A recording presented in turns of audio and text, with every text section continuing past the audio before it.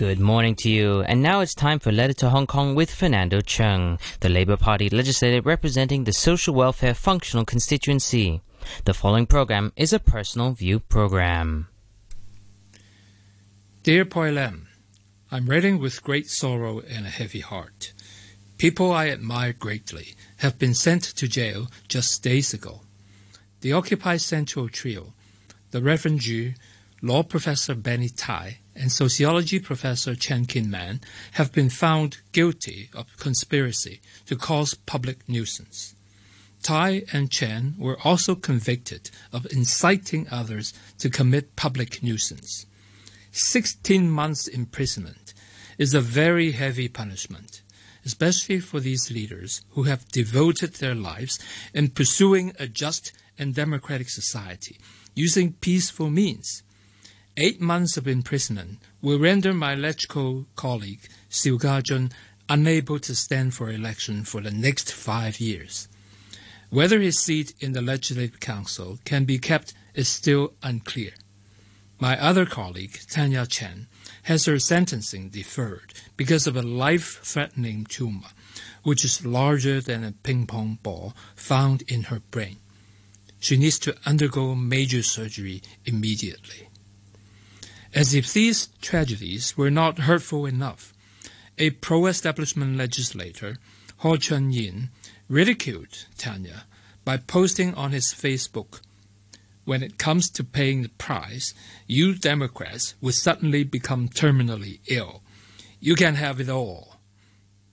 Other pro-establishment legislators complained that the sentencing was not severe enough. Priscilla Leung, for example, said she was afraid that such lenient sentencing might send a wrong message to the public, that young people can follow suit and gain their political clout by going to jail just for a few months. Another legislator, Elizabeth Kwok, said they are seriously considering lodging a motion to unseat Xiu. On top of all this, Xiu and Tai are also at risk of losing their teaching positions at their universities. All of these are part of the retaliation instigated by the governing regime after the umbrella movement. Indeed, the pro-establishment camp's specialty is to rub salt in a wound. Just what exactly are the umbrella movement leaders guilty of? Their sin is to conspire to incite or to incite others to incite acts which caused public nuisance. They are guilty of a crime not because of their own actions. They are guilty of their thoughts and their speeches, which have incited others to cause public nuisance, albeit they have always pledged to use loving and peaceful means. 79 days of occupying major roads in Admiralty is certainly a public nuisance. But that wasn't their idea at all. Their original plan was to recruit 10,000 volunteers to sit down in Central over a weekend with 2 public holidays for a maximum of 5 days. In fact, they have recruited far fewer volunteers, and the actual occupation occurred in a different time and a different place than their plans. What happened on September 28th, 5 years ago, was a complete accident. It was caused by the mishandling of the crowd by the police as they tried to stop thousands of citizens rushing to the civic square to protect the students surrounded by the police. 87 tear gas rounds were fired at unarmed and peaceful citizens that night. The crowd was rightfully enraged, but instead of cowering and responding in fear, they were further motivated to stay out on the streets with only umbrellas for protection.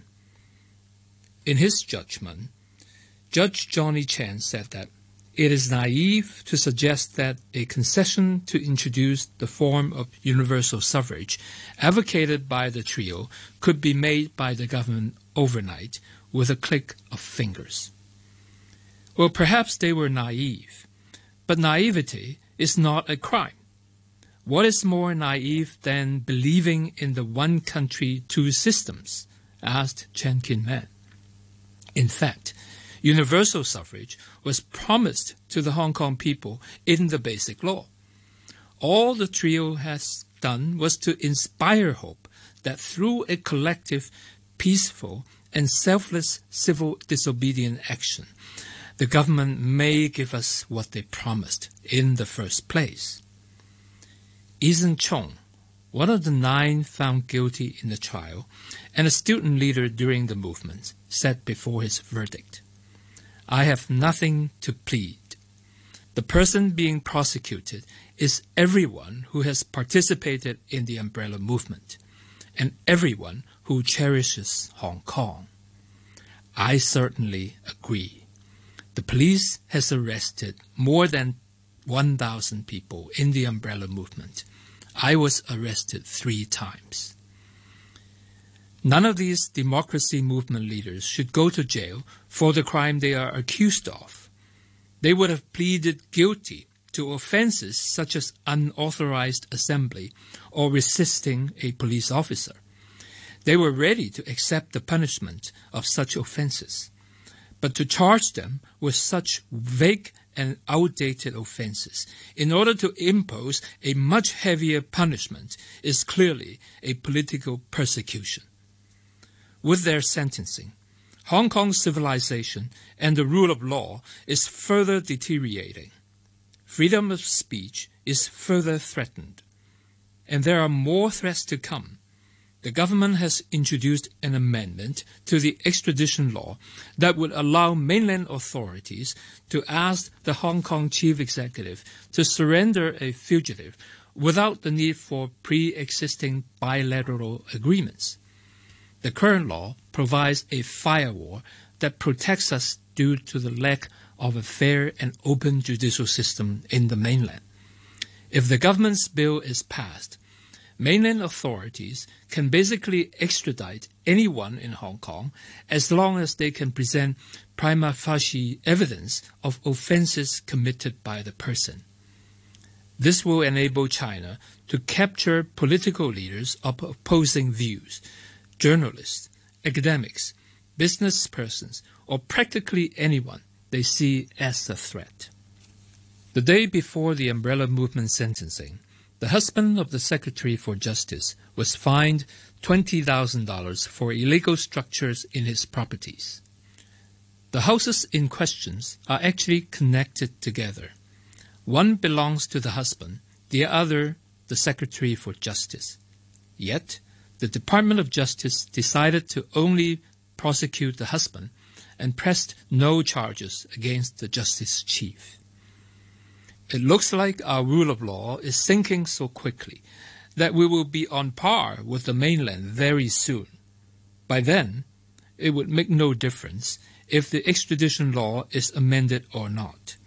Hong Kong will become only a mainland city in the Greater Bay Area, and the one country, 2 systems promised in the Basic Law will forever remain a dream for the naive. Yours truly, Fernando.